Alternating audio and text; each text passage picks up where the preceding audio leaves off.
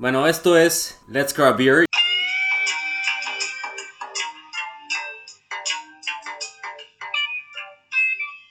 Como les prometí, estamos aquí en la segunda parte de la entrevista con Mr. Manuel, que nos va a continuar contando acerca de diseños Lika. Ya nos explicaste un poco cómo nació, cómo ha evolucionado. Ahora llévanos hacia las proyecciones, hacia las nuevas ideas, a lo que los distingue hoy de las competencias, que nos contabas un poquito antes. Pero, ¿qué hace de tu marca algo tan especial, algo tan diferente, algo tan chingón? Pero antes que nada, güey, antes de que empieces, por favor, abra su chela. Y saludcita.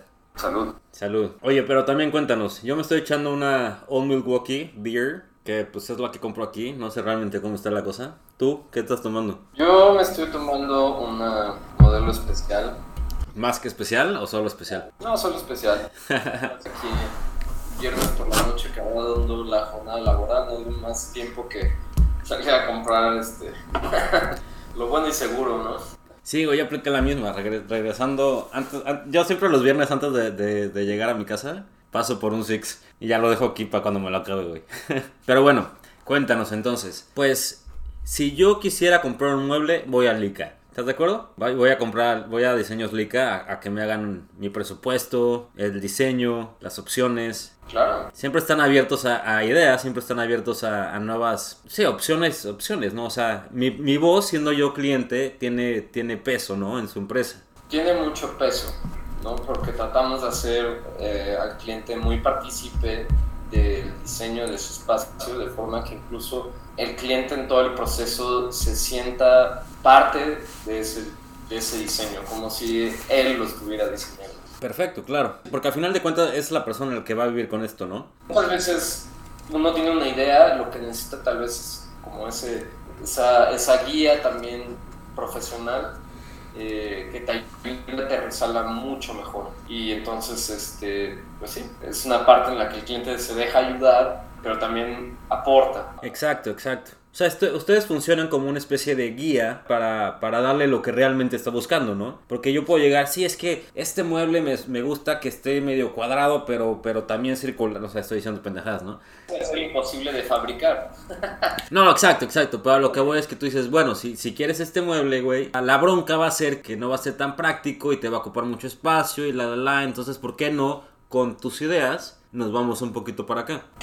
Sí, digo, a fin de cuentas se trata que el cliente esté cómodo, que el cliente le guste, que el cliente literalmente se vea en ese lugar hacia el futuro y que además, conforme vaya viviendo ese espacio, sus recuerdos siempre estén... Claro, güey, sí, yo me acuerdo perfecto del pinche sillón sofá cama de mi casa, güey, sí, güey. Exacto, en una comida con tus abuelos, etcétera, te acuerdas del lugar, ¿no? Lo sientes prácticamente. Es justo esa idea, ¿no? O sea, hacernos esa parte de la vida del cliente. Exacto. A ver, dime una cosa. Los muebles que realizan ustedes, ¿son todos madera? ¿Qué materiales utilizan?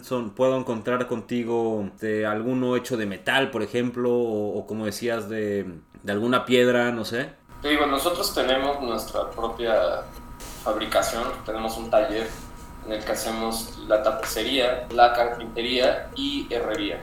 Entonces, eso lo fabricamos nosotros.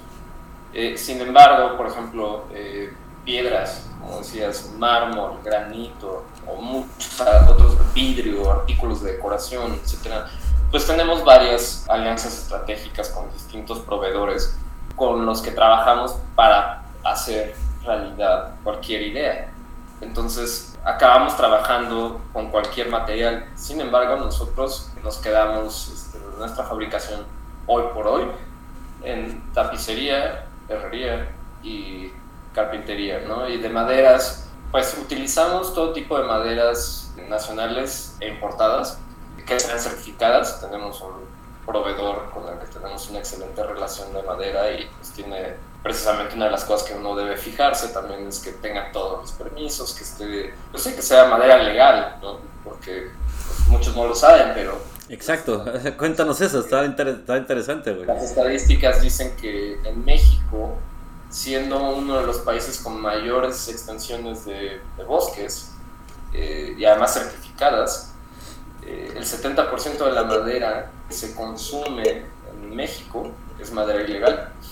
Pero a ver, cuando dices madera certificada, estoy yo pensando que quiere decir que está talada en lugares que se permite talar. El bosque sostenible, sí. Eso es lo que dice que es legal. Imagino que yo soy un lumberjack, ¿cómo le llamas? Un leñador. Un leñador, no sé quién vaya a recortar estos árboles.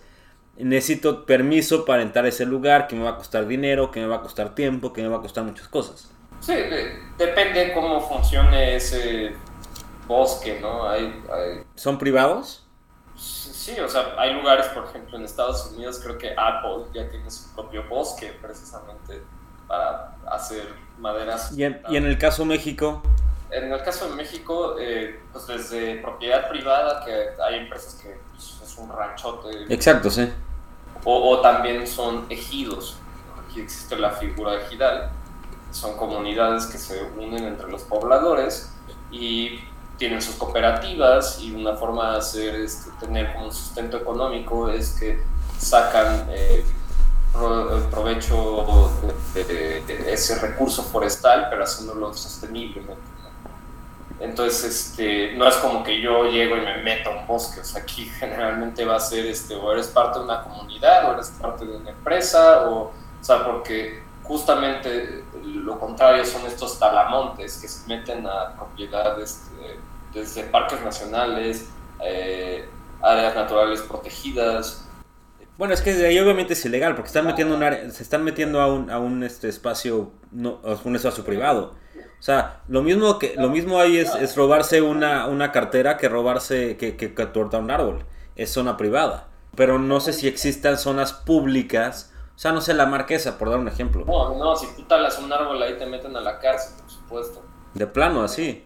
Así debiera ser, claro. No, o sea, me parece correcto, pero no sabía que fuera tan... No, claro, si yo veo a uno de mis vecinos de repente que se empieza a talar un árbol aquí afuera con sus pistolas, yo le hablo a la policía inmediatamente. Por supuesto. Wow. Por supuesto, no, hombre. O sea, un árbol no es como si tomaras agua de un manantial, ¿no? El talarlo.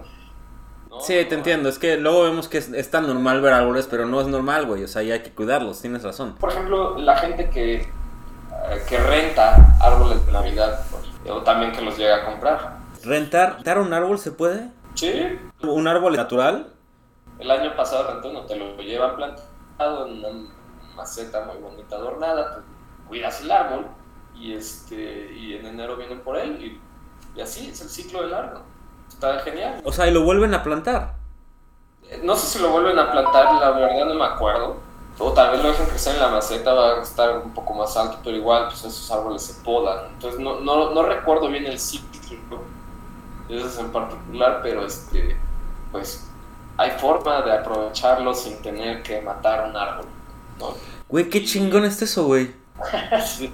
No, pues, hay cosas interesantísimas al fondo de esa industria, ¿no? Y justo una de las ambiciones que tenemos en nuestro proyecto es, a largo plazo, es de verdad cambiar la industria en la que estamos, en que podamos incidir en que desde que todos los materiales que se utilicen sean responsables con el medio ambiente, que sean sustentables, que a la gente le pagues bien. O sea, eso se tiene que ser una costumbre porque pues, uno lo ve en este giro. La gente que trabaja, por ejemplo, de carpinteros, están acostumbrados a horas de trabajo inhumanas, a que todos se los descuenten, a que tengan que llevar su propia herramienta a su centro de trabajo, ¿sabes? Y es impresionante encontrarte las marcas, las personas con renombre de fabricantes, diseñadores, etcétera, que les vale un pepino eso. Aunque sea siendo chicos, es una de nuestras ideas de ser diferentes desde el principio, aunque no lo podamos hacer a la escala que nos gustaría hacer, al menos en lo que podemos hacerlo, hay que hacerlo, ¿no? Y creo que ese también es un diferenciador, no solo en el mueble como tal, que tiene cierto estilo, ¿no? Sino en tú como empresa, que le estás, pues ahora sí que dando al mundo, ¿no? Güey, la neta es que sí es importante. O sea, te digo, muchas empresas hoy buscan esta parte verde, llamémosle, ¿no? O sea, esta parte de apoyo a la sociedad, esta parte de, ¿no?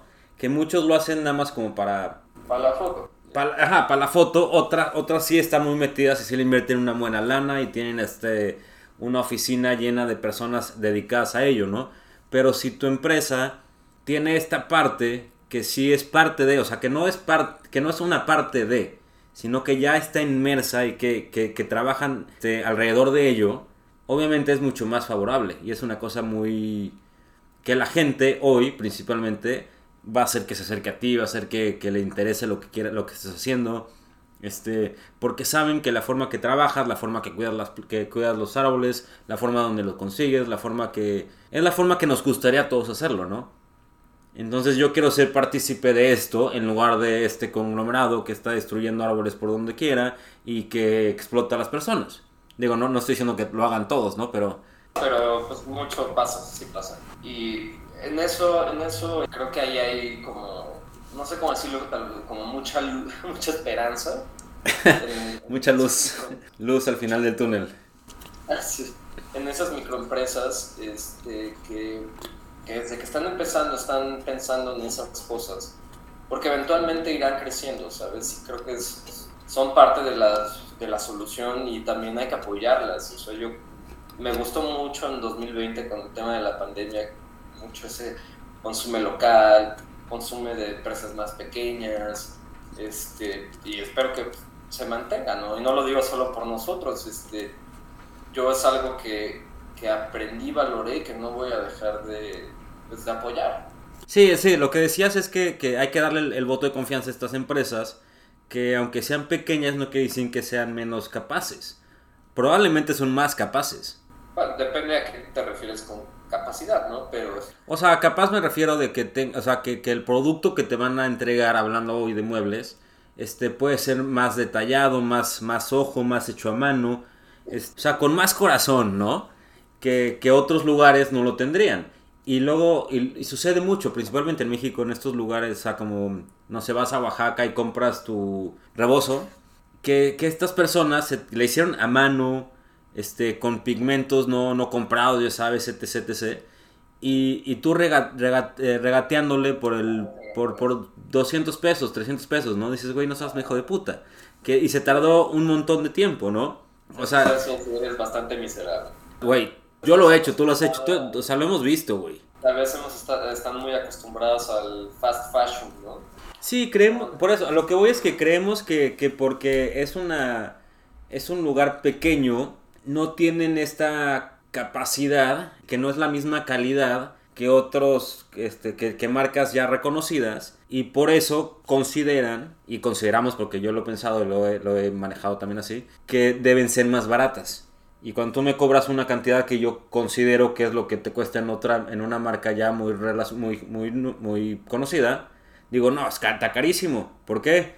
Pues tú, ¿quién eres? No, güey, yo soy yo y mi producto es igual de bueno o mejor que el otro, ¿no? Lo que me refiero es que la gente debe de empezar a entender que la calidad y la capacidad de trabajo de no nada más tu empresa, sino la de muchas pequeñas empresas, es igual de buena o mejor. Y no por eso vamos a cobrar menos. Sí, de acuerdo. No, completamente. Yo soy un creyente de que tienes que cobrar lo que vale tu trabajo, ¿no? Tienes que ser justo, pero tienes que valorar tú mismo tu trabajo y ponerle el precio que corresponde a eso. Mucha gente te dirá, estás muy caro, en esta otra tienda está más barato. Pues sí, digo, si tú valoras con la misma forma de medir o sea, cuánto corazón le puso los muebles en China y nada más los revendió aquí, a un lugar que se preocupa por lo que tú necesitas y que además pues también se está preocupando porque su gente y el lugar que lo rodea tenga un impacto positivo, pues, o sea, precisamente no eres el cliente que yo buscaría, ¿no? Hace rato decías como, ¿cuál es el tipo de cliente? Sí, exacto. ¿Qué cliente? No es la edad, no es el género, es el... O sea, yo me iría con la parte de la persona que valore justo esas cosas, que estén hechas justamente para ellos, con los materiales que quieren, con materiales de excelente calidad, con una super mano de obra y con un gran diseño, Ajá. pues eres para nosotros. O sea, a fin de cuentas, siempre vamos a diseñar en función de tu presupuesto, ¿no? Y habrá cosas que, pues, obviamente, si tienes 0 pesos, pues, no va a alcanzar para nada, ¿no? Pero siempre habrá la forma de hacer algo con lo que pues, podamos ayudarte. Pero sin abaratar calidad. No, jamás. Eso sí, nunca. O sea, obviamente tú no me puedes hacer un ropero a 500 pesos, ¿no? O sea, por más que te quieras adaptar, no se puede. Una parte de cuando ves justo esa parte de los costos, precios, etcétera, que justo te lleva, si sigo, o sea, si bajo más mis costos ya de lo que se puede hacer razonablemente, ya implica una afectación a tu calidad, y eso sí es una línea roja que jamás puedes... No, jamás, güey, jamás, porque un producto que salga, que te lleva a hacerlo de mala calidad, llamémosle, o de una calidad menor, tu nombre está ahí, güey. Entonces al ratito van a decir, ah, sí, ese mueble es de estos güeyes y salió así. No, güey. O sea, es la calidad, es lo único que puedes realmente controlar en cierta forma, ¿no? Entonces siempre hay que tratar de mantenerla. Obviamente poder abaratar en otros aspectos. Tal vez irte a un lugar más barato de renta, tal vez irte a etc. Pero nunca la calidad. Sí, o sea, ahí depende del emprendedor, ¿no? Nosotros hemos cuidado, ahora sí, con austeridad republicana, el controlar siempre nuestro gasto, justamente para no tener ese problema, o sea, no provocarnos ese problema de que de repente tengo que ser muy caro porque mis gastos están muy altos. Entonces, siempre hay que tener cuidado con eso. No, eso no depende de emprendedor, eso depende de qué capacidad de business tengas, güey. O sea, no puedes tú pensar que gastar más te va a dejar ganar más, güey. O sea, tienes que gastar dentro de lo que tú puedes generar. Te sorprenderías. O sea, uno cuando están estas cosas, pues luego pues, acabas conociendo gente, acabas escuchando historias de gente que tiene negocios y te sorprende, ¿no? O sea, incluso la estadística que hay, pues, que por ejemplo que el 95% de los emprendimientos no pasan de los 2 años. Pues, pero es por eso que me estás diciendo, güey. Es que son por muchas cosas, sí. Porque también el dinero que llegue que recibe uno, muchas veces la gente llega y se lo come, se lo bebe, lo que quieras, ¿no? No me voy a meter con eso, o sea, cada quien, ¿no? Pero dinero que era del negocio, se lo echaron. Exacto, güey, o sea... Súper común, y en cambio sí, precisamente porque la gente nunca tomó posiblemente una decisión racional de quiero que mi negocio sea rentable o que crezca. ¿Que son cosas diferentes? Sí, creo que creo que deben ir a la mano, pero empezando un negocio, creo que prioritariamente debes de enfocarte en crecer tu negocio antes que pensar en una rentabilidad. Yo te lo digo así. El crecimiento te va a generar esta rentabilidad que estás diciendo. Exactamente, o sea, vas a invertir. Pero para crecer tienes que invertir, güey. Tal vez ese día lo que entró tiene que salir. Sí, pero lo estás reinvirtiendo en crecer. Es muy distinto reinvertirlo en tu propia empresa, que como decíamos, como si fuera tu bebé, en comprarle alimento, a comprarte las chelas e irte y dejar a tu hijo solo. Sí, claro, sí, completamente. Son dos cosas completamente distintas. El dinero en sí lo tienes que mover, para eso es el dinero, o sea, es un medio, ¿no? Depende mucho qué hagas con ese medio. Si a mí me llegan 1,000 pesos hoy, me los... Y porque es viernes se va a ir a tomar, pues ni modo, ¿eh? Ya se acabó, ya no hay pagos para la siguiente semana. Pues acabaron, ¿no? Ya no están esos 1,000 pesos y sí, o sea, una cosa que siempre hemos hecho nosotros desde día 1 fue apostarle a eso, y yo todavía le estoy tirando a 1 año, 2 años, que así sea, y después pensaré que sea rentable para mí. Ahorita estoy haciendo crecer a mi bebé. Como debe ser, güey, porque si no le das de comer, pues ¿qué va a pasar? Va a caerse. O sea, tienes que hacer eso. Lo que estás haciendo yo creo que es lo que tienes que hacer, como para que tu negocio pase estos 2 años pase a los 10 y a los 20 y a los 30 y a los que sigan. O sea, el inicio ¿cómo se llaman? Es el cimiento, ¿no? Si tienes buenos cimientos, güey, vas a crecer. Si no, si le vas quitando piedritas, güey, porque quieres echarte tu cerveza, güey, pues obviamente vas a valer madres. Bueno, a ver, dime una cosa, güey, que traía la duda desde hace rato. Si me puedes contar, obviamente ahí depende de ti, una experiencia muy así, muy, muy loca, con algún cliente así medio crazy, y obviamente cómo se solucionó o no, o qué pasó. Y también cuéntame qué mueble es el que más te ha gustado que han hecho. No, cuéntanos de tu casa. Experiencia loca con un cliente. Híjole. O sea, debes saber que además, como ya lo platicamos, empezamos este negocio tres personas, y en un principio pues te toca hacer todo. Yo me ha tocado ser repartidor, limpiador, pear, ¿no? De barreras, de todo, ¿no? De todo me ha tocado. Y en un principio me tocaba hacer entregas. ¿Y que tenías ahí tu pick-up o qué? No, el carpintero con el que trabajábamos tenía pick-up, pero yo iba y hacía parte de entrega. Digamos que yo era quien atendía a la persona, ¿no? Mientras se hacía la instalación. Y una vez una persona anticipadamente de repente dijo, ya no quiero mi closet. O sea, ¿fueron a instalarlo? Cuando llegaron ya no lo quería o...? No, un poco antes, porque ya te voy a entregar, vas a todo de liquidación, etcétera. Como no quiero mi mueble, devuélveme mi dinero. ¿Y hubo algún problema? O sea, ¿por qué podría haber respondido de esa manera? Claro, ¿no? Entonces no puedo.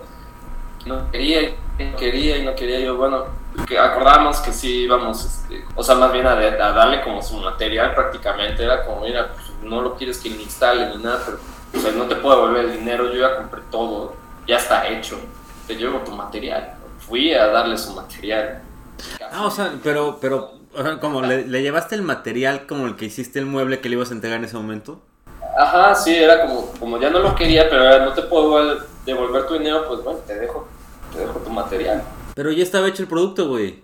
No, mira, fue otra cosa, además hay otras cosas que no me corresponden porque... Sí. Temas que no, güey. Temas que no me corresponden. Yo estaba absolutamente en contra de hacer esa entrega. Sabía que iba a salir muy mal el tema. O sea, ¿desde que hicieron el pedido o...? No, desde que pasó ese primer problema dije, oye, pues, no te voy a ni a regresar el material, ¿sabes? Sí, te entiendo. Bueno, he aprendido también a pensar con cabeza más que eso, ¿no? Pero en ese momento fue así. Y pues ahora sí que me tocó, me la tragué, fui a dejar esas cosas y casi me linchan, ¿no? O sea, el señor casi me agarra a golpes ahí, que le devolviera su dinero y demás. Bueno, parte de esas habilidades que uno va aprendiendo en esas otras experiencias, pues es que salí negociando que instalaran las cosas, que pagara la liquidación y todo acabó saliendo bien. O sea, se acabó quedando con el mueble. Acabó quedando con el mueble, pues, estuvo contento, liquidó ya sin mayor problema. ¿Y el desmadre qué fue? Porque se tardaron mucho. Me dejaron salir de esa casa. O sea, te tenían secuestrado en la casa de los... Sí, o sea, yo le avisé a mis hermanos, como, oigan, estoy aquí. Sí, pues fue que madre, claro, güey. Está pasando esto, está loquísimo. Verga, güey, está... No, y así ha habido muchas experiencias muy no tan agradables, ¿no? Incluso cuando antes trabajábamos con carpintero subcontratado, digamos, que era como nuestro proveedor.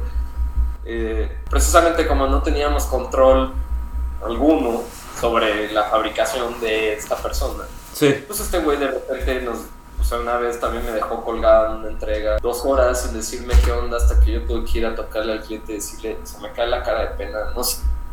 Sí, claro, tú tienes que responder por los errores o problemas que tengan tus proveedores, ¿no? O sea, eso es una base. Además es difícil porque pues uno se acostumbra a tener, o sea, yo soy muy meticuloso, muy perfeccionista en mi trabajo y siempre lo he tratado de ser. Sí. Y puedo controlar por ejemplo, que esa persona sí se aparezca o no por sus pistolas, pero sin embargo yo tengo que dar la cara.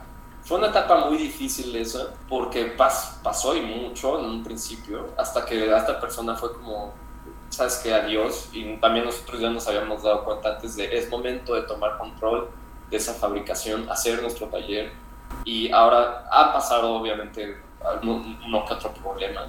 Sí, pero ahora tú tienes mucho más control sobre la situación. O sea, antes sí dependías de un tercero, ahora ya es tú más cercano. Espero que no suceda ya, ¿no? Y es parte de ese trabajo que hay que estar haciendo todos los días, pero pues sucedía, ¿no? Sí, situaciones complicadas que a final de cuentas tienes que solucionar y pues no te queda de otra más que poner la cara, aceptar la responsabilidad y solucionar el problema, ¿no? Que como cliente debes de entender que puede suceder, a veces pasa, a veces no pasa. El servicio, como me imagino que ustedes responden, no sé si se llega a dañar el mueble en la entrega o no quedó como ellos querían, tal vez ustedes lo solucionan. Sí, claro. Pues. Ustedes dan la cara de la empresa y solucionan lo que pudo haber estado mal. Que como en todo proceso, todo proceso tiene problemas, ¿no? Si es un defecto de fabricación, me voy a hacer 100% cargo de eso, ¿no? Porque para mí, o sea, es inaceptable que llega a ocurrir que hubo una mala supervisión de algún carpintero y del jefe de taller, y etcétera, que se va pasando y sucede, y es inaceptable, ¿no? Para el cliente además no hay excusa, no debe de suceder y lo tienes que arreglar, ¿no? Sí, de acuerdo. Hay situaciones de que, oye, es que ustedes me rayaron el mueble, ¿no? Cuando llegamos a ver, lo maltratamos sin querer, no sé, a ver qué. No, hombre, esa me la sé, güey, sí, es típico, güey, también para no querer pagar o para encontrar un descuento o cualquier pendejada. Un arañazo de un perro gigantesco así. Sí, el pinche león, güey. Oye, Esa vez sí fue como, mira. Sí, güey, sí, ante eso que... Para que veas que soy bien buena onda, ¿no? Pero sí, además, pues luego te encuentras unas cosas que dices, por supuesto que no. O sea, ¿qué le hiciste a esto? No hay forma, o sea, te cotizo la reparación, ¿no? Pero... Sí, claro. Oye, cuéntame una cosa. Así en corto. ¿Cuál ha sido el mueble que más te ha gustado que has entregado? ¿Qué era, 2 que 3 especificaciones que tenía? Mira, no tiene que ser uno, tal vez ahí 2. Me han gustado varios. Como que a todos los siento con ese mismo gusto. Es muy gratificante ver cuando un mueble está listo para salir del taller y queda en la casa del cliente y está increíble. Y se siente muy padre. Incluso siendo yo una persona que además no está nada involucrada en el diseño ni en la atención al cliente, directamente al menos, en la parte como de producción, ¿no? Yo hoy en día me dedico completamente al tema como de administración, finanzas y sobre todo como la parte más estratégica del negocio, que es lo que más me gusta. Sí. Digo, yo espero que no estés sin diseño, güey. Me acuerdo de tus... Outsider porque yo no lo he diseñado, ¿no? Yo digo, qué increíble diseño, ¿no? Está difícil, ¿eh? Es que, güey, obviamente, es como te estoy preguntando, elige quién es quién de tus 5 hijos es el más padre, güey. Pues no, cabrón. Porque todos son tus bebés, ¿no? Es lo que platicamos. O sea, este proyecto, este diseño Slica es tu bebé, güey. Y todo lo que salga es positivo. Entonces, elegir uno obviamente no cuadra porque, bueno, pasa mucho, ¿no? Que estás en uno y te enamoras de lo que estás haciendo. Y ya lo entregas y luego te enamoras del siguiente. Y te enamoras del siguiente y te enamoras del siguiente. Entonces es como preguntarle a un director de cine, güey, ¿cuál es tu película favorita? Cabrón, no se puede.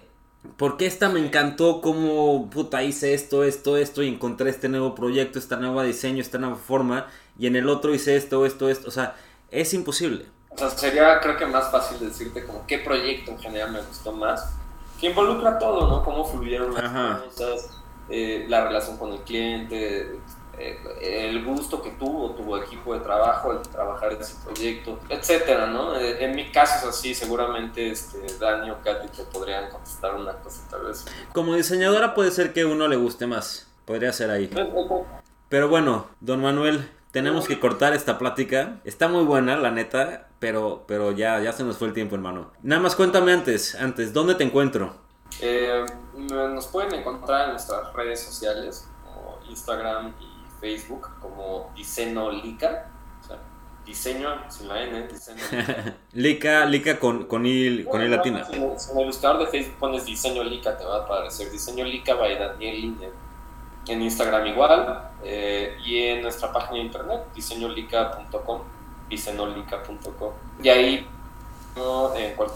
me parece que en las redes sociales también, pero si no en la página de internet, te metes y hay un link directo a nuestro WhatsApp donde empezamos a cotizar y a hablar sobre cualquier idea, proyecto que tengan en mente. Y también tenemos nuestro correo, que es hola@diseñolica.com, y estamos ahí 24/7 con gusto de ayudarlos a materializar sus sueños e ideas. Y si no lo encuentran, se comunican conmigo, yo les mando su información y ya, todos contentos. Sí nos sirvió, pero yo quiero agradecerte por la plática, porque estuvo muy buena y espero que mucha más gente se una a escuchar. Póngale follow a mis redes. Y ahora sí, esto fue todo por hoy. Échense una cervecita, saludcita y nos vemos pronto. Nos escuchamos pronto y nos vemos pronto. Acuérdense que estamos en Spotify, estamos en YouTube. Nada más busquen Let's Grab a Beer and you will find it. Thank you. Nos vemos pronto.